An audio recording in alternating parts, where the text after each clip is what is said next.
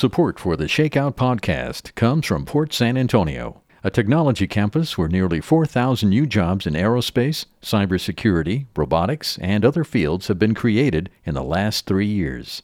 And in collaboration with the San Antonio Museum of Science and Technology and other partners, the Port will be home to a comprehensive esports arena and innovation center in early 2022. More at techportsa.com. Drew McGanigal is the guy they call when things go wrong. When the company profit and loss statements are upside down, when all the odds are against coming back and the guys owed money are calling the shots, they call Drew and his company Matco. All due respect to real guys in the Navy, we're kind of like the SEAL Team 6 of business.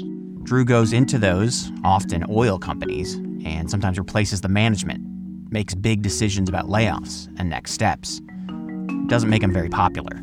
You know, I'm on a few people's holiday cards list, but then I'm not on another group of people's holiday card list, so it works both ways. But for a long time, before he was in corporate restructuring, he was an oil man. We had a oil well servicing company with about 15 or 16 workover rigs, as I recall, and we also had an oil and gas portfolio. My father, who started the business, had also been a wildcatter, and my middle brother was a small independent oil man. And they were an oil family in the biggest oil region in the country, the Permian Basin.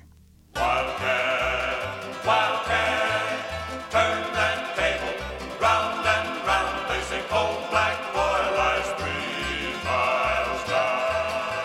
Hi, I'm Paul Flav, and this is The Shakeout, TPR's podcast about the economic impact of COVID-19. The oil bust in Texas has seen 60,000 jobs lost, hundreds of millions of dollars in lost economic impact, and, the price per barrel was negative for a time.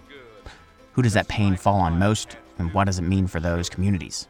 And has the pandemic given the industry a vision of its future? That's Michael Taylor, columnist for the San Antonio Express-News and Houston Chronicle. He's been interested in this topic for a long time. First, back to Drew McGanigal. Drew grew up in Odessa, a blue-collar city right smack dab in the middle of the Permian. His family's business was pretty big for an independent oil service company. Everyone knew the McGanigals, and Drew's brother would later go on to become mayor. And things in the 80s started out pretty good. The price of oil hit a record high in 1980. People were making money. I mean, the soap opera Dallas was celebrating the Machiavellian maneuvers of the Ewing family. You have already ruined his career. Isn't that quite enough? Hell no, it's not enough. And, I was in my mid-20s at the time, and, the 80s, early 80s had been somewhat of a boom, and everybody was business, and business was ginning right along.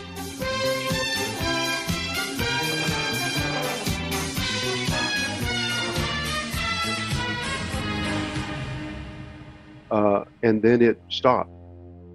While American consumers are enjoying the benefits of oversupply and lower prices, the oil business in this country is hurting. I think what we're in right now is kind of an emotional freefall.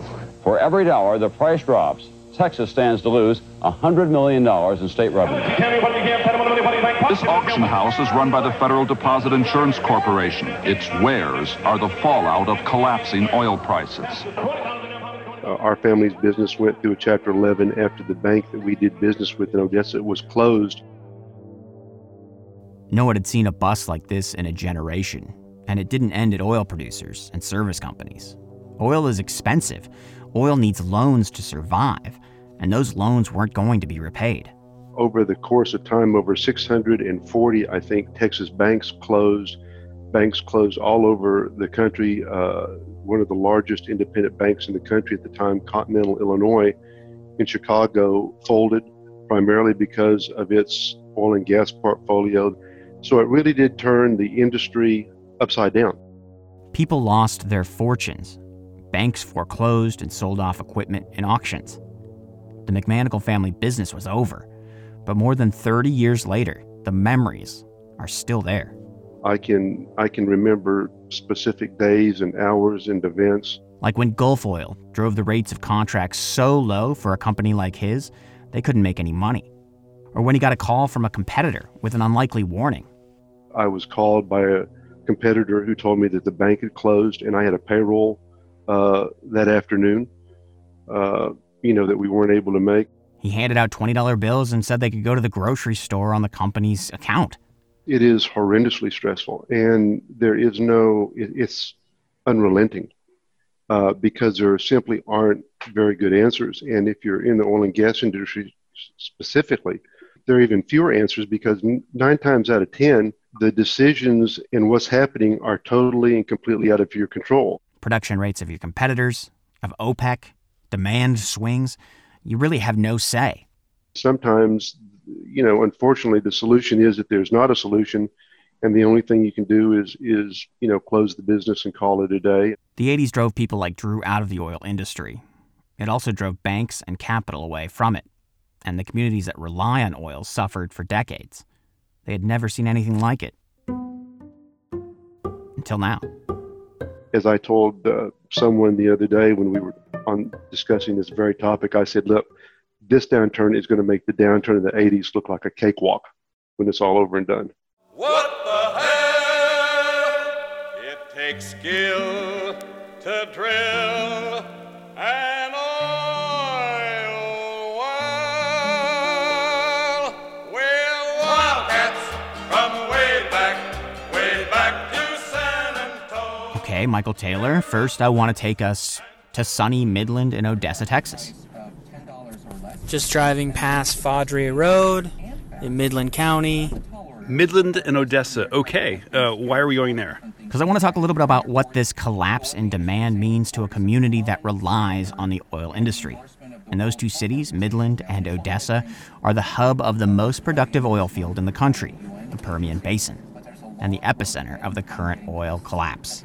So I traveled there and spoke to a number of people, including this guy, Kirk Edwards of Latigo Petroleum. He says the area has been slammed. We had probably 470 drilling rigs running, and as of today, we've got 125 rigs running, which means we lost 350 rigs, and those rigs usually have 100 people with them, so it's 35,000 minimum people that we've lost just on the drilling rig side of things. Wow, so if it is true what I read, that there are 106,000 jobs lost in oil fields nationally, so what he's saying is like a third of all of those jobs were in this one single area. Around that, yeah. Odessa, for instance, went from the lowest unemployment rate to the highest in the state, from less than 3% in unemployment to over 13%. And Texas accounts for more than half of all the layoffs in the oil industry.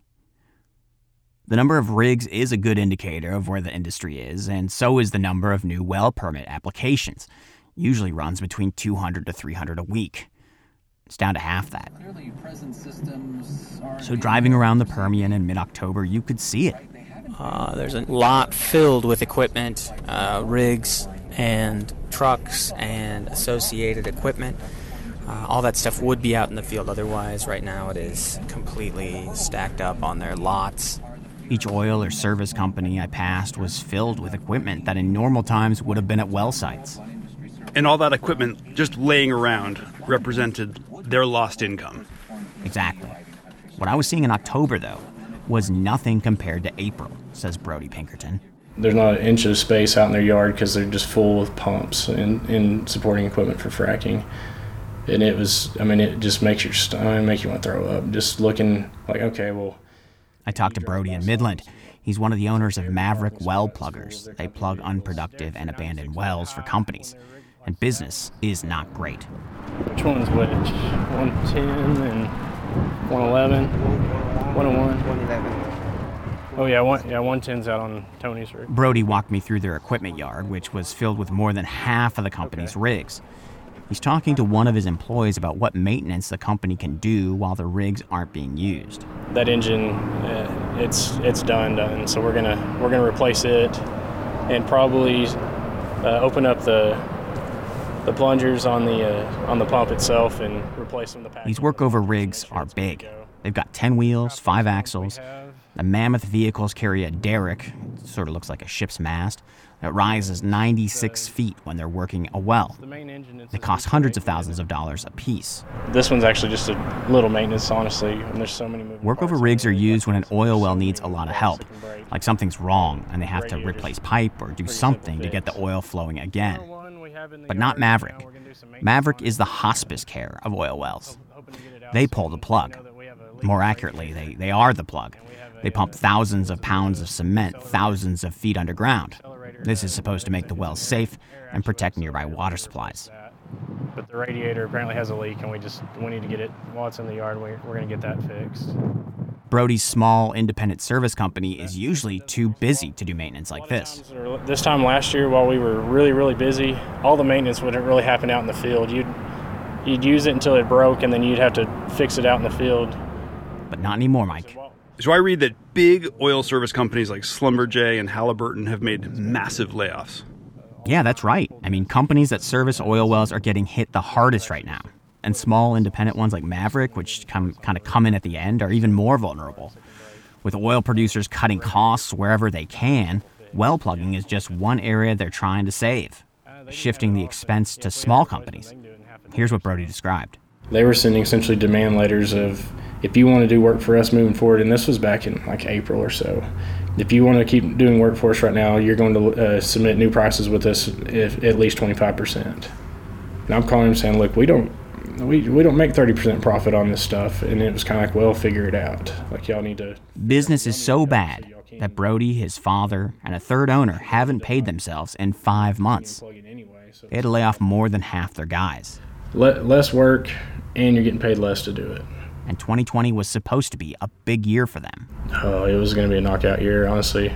We were getting contracts, we were building, upgrading, and yeah, it just came and hit us right in the face. I mean, we were really expecting to have a great year.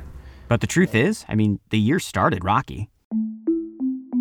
2020 saw a war over oil production break out between Russia and OPEC. Both wanted the other to cut their production rates. Instead, they both ramped them up. It was the highest spike in production in 30 years. It caused oil prices to plummet. And this was happening at the same time as demand was imploding because of COVID. 90% of the U.S. was under a stay-at-home order. China was in full lockdown. Lots of ships weren't transporting things. Airline flights decreased by 2/3. People hunkered down and didn't drive. I mean, for a brief time, oil was unnecessary. I remember it being my business partner's birthday, and I'm telling him, I was like, well, happy birthday. It's probably one of the worst ones you've ever had. Just remember that was April 5th. Then the market did something it had never done before. This was just nuts. I think you'd see the day where we would see negative oil prices. People would pay you today to take their oil off their hands. The price of oil fell below zero. Oil companies had no demand for their product and were paying people to take it off their hands. It eventually reached negative $37 a barrel. Several messages through the day. What's going on? What's going on? Can I fill my swimming pool and put oil in it? So there's 20 extra million barrels just sloshing around with no place to go. Yeah, I'll never forget that day. We screenshotted it when it was like negative 36, negative 38. I just never thought I'd see anything like that. So that night, Brody, sitting around a friend's backyard with others, all of them working in the oil industry in some way, they drank beer and commiserated. We're sitting on his back porch drinking beer and all you could do was laugh. It was it. I was like, well, what are we all going to do? You know, that was kind of At one point, Maverick had just one rig working. Now, 7 months later, they're up to 6 rigs, but they're still making less money. Like I said, right now we're just limping along, maintaining what we've got, hoping that it'll get better, but if it doesn't, we just want to stay where it's at. It's pretty grim, Mike. Well, talking to them, did they expect it to get better? He says everyone says the same thing. Call us after the first of the year. But Maverick's bills are still coming in. I want to be clear. Brody says they're going to make it. He's very optimistic. They've got a lot of kind of fish on the line. But he isn't sure what will happen if it gets worse. If the price of oil drops. It's stressful. It's really stressful. Being an owner-operator, it's, like I said, Maverick's always been good about being a family. I mean, we've got some guys that have been here forever. I mean, we've got guys that live in my late grandmother's house. I mean, they're family. Like I said, it's stressful because I feel responsible for everybody, let alone my own family. And that company, Brody's Company, is just one of hundreds of different service companies that dot the landscape of the Midland, Odessa area. Yeah, that's right. I mean, this whole area, this entire region of Texas, relies on oil doing well. Brings workers in, fills up man camps. Those guys go to restaurants. Those guys buy things. Those guys rent out all the hotel rooms. Renee Earls is the head of the Odessa Chamber of Commerce and says oil and gas is the lifeblood of this place. We talk about here in Odessa and the Permian Basin that no matter what industry you're in, we're all in the oil industry together. She says busts aren't new in Odessa, and they understand that. You know, we're very used to booms and busts here. And I think this one's a little bit different because we felt like that things were going to, we were told by virtually everyone that this was a boom that was lasting a bit longer than any of us expected, decades. And that matters because everyone from the chamber to its business members have been making plans based on those estimates. The boom caused a lot of demand for housing, and housing prices had never really recovered from the last bust in the 80s.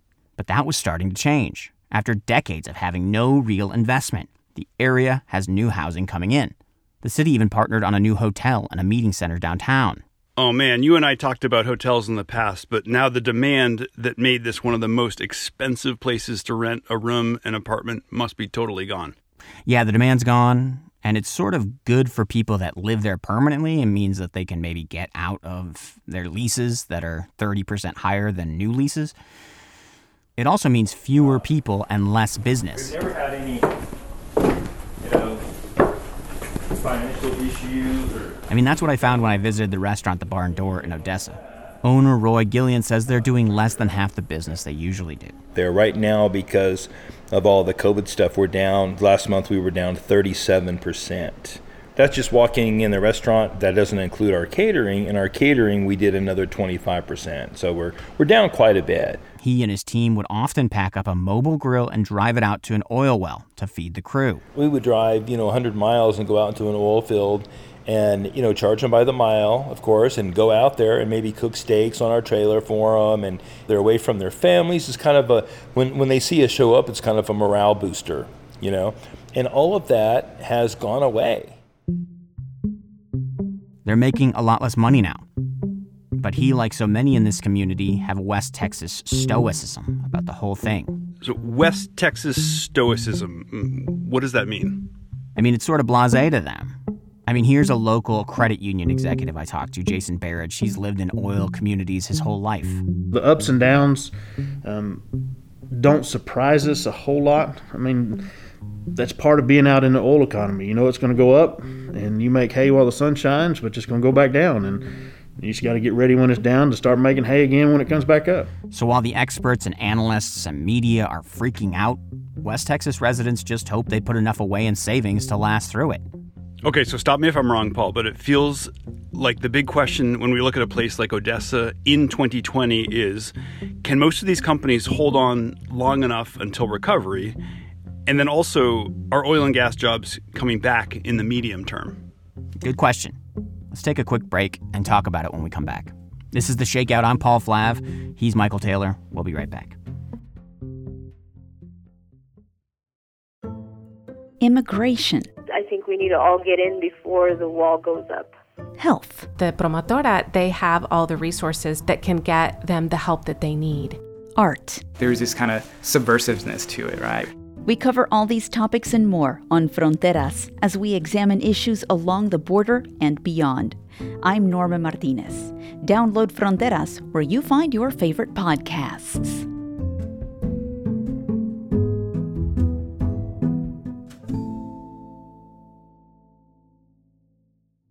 Welcome back to The Shakeout. I'm Paul Flav. Before the break, we saw the view from West Texas as oil prices plummeted and now just limp along.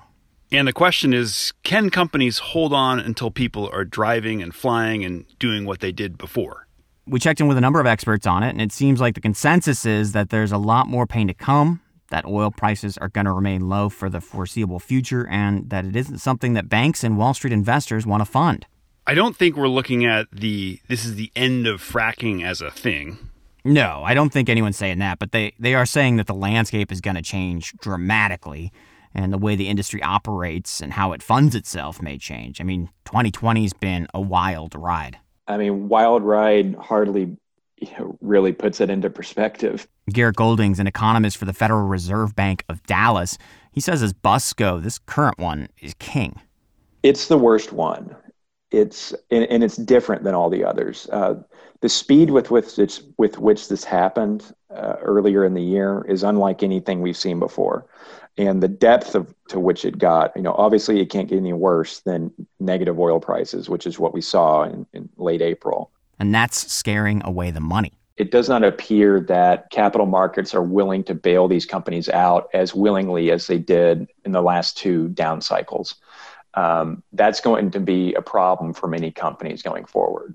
So we've seen this before with investors. I mean, there is obviously a pattern of boom and bust in oil and gas. So the advent of hydraulic fracturing in oil and gas happens 10, actually 15 years ago, leads to discoveries of new oil in Texas and elsewhere, sometimes in places that we thought were exhausted.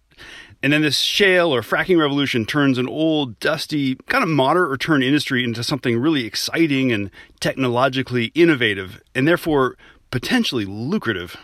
Stocks in public companies like Exxon soared, and private investors pounced. So generally, the shale revolution was not financed by a debt. It was financed by equity for the most part. That's Gary Cernovitz. He's worked in energy finance for 25 years, and he wrote a book called The Green and the Black, which I love, which is about the shale revolution. And for the last 10 years, investing in the energy portion of the S&P 500, you'd have lost half your money. Everything else, you would have tripled your money. So a lot of promises went unfulfilled. Yeah, I mean, it is not great. Cernovitz says the only way oil companies get more investment at this point is if they essentially revert back to the boring, steady, dividend-paying sure bets of the 90s. I mean, from the corporate side, let's talk to Drew McGanigal again. He's the one-time oil man, now oil business restructurer from the beginning of our episode. He thinks the majors, like the Chevrons and BPs and Shells of the world, they can last through this. In fact, you've seen a number of them merging and buying one another to gird themselves for what's next. But the smaller independents, they're the ones that are in big trouble. It takes a lot of money to be in the oil and gas business. It takes a ton of money to be in the energy service business. Everything costs a lot of money. The rigs cost a lot of money. The tools cost a lot of money. The money won't be there. So far this year, there's been more than 90 bankruptcies in the oil industry. In the oil service sector, there were more bankruptcies filed in the third quarter of this year than all of 2019. And McGanigal's firm, which does this for a living, is planning on the numbers remaining high through next year. Because of all those things, the only people who can really survive it long term are going to be the major oil companies, the major service suppliers.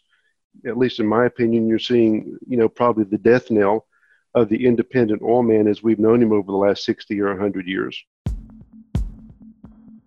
So what do we know and what do we not know? We know that there's been a lot of uncertainty in the market. Yeah, and we know that the Permian Basin is still the most productive and cheapest place to produce oil in the U.S., which is why author and investor Gary Cernovitz says when America's oil industry is recovering, very likely Odessa and Midland will recover their production jobs first. Long live the king. The Permian will recover and will be an important part of the global oil supply going forward. But for many other parts of the U.S. oil and gas business, it does feel like the coffin maker had already had the first nail in, and a couple more have been added during this one. But that doesn't mean that Odessa and Midland won't suffer for a long time. I mean, the last time there was a big bust in the 80s, these two cities became kind of ghost towns. Odessa home values were 44% below their 1983 values 23 years later. And the community's really suffering right now. I mean, I found one charity where they could only provide rental or utility assistance to 1 out of every 4 people that walked in the door. Well, that is brutal. We also know that investors have been burned, and likely this era of pretty free and easy capital is over for the foreseeable future in oil. And we know that that's going to probably mean more bankruptcies. We know that there may be a vaccine that comes to market next year, so that is good news. And that the market for oil shot up along with stock prices for publicly traded oil companies. But, we don't know the timeline on that. And we do know that there's a new president coming in, and he's been on the fence about fracking on public lands, which scares the industry and investors. And that habits have changed to some degree. We know that burning fossil fuels are increasingly unpopular to the public and that green energy is something that many want. But still, oil is a mainstay of the global economy, and people are really expected to use it for a long time. I mean, certainly the view from West Texas was that the sooner people get back to flying and driving, the better. Like, the sooner we get life back to normal, the better for everybody. But the country as a whole has learned one thing that the people of Odessa and Midland and in the oil industry have known for a long time.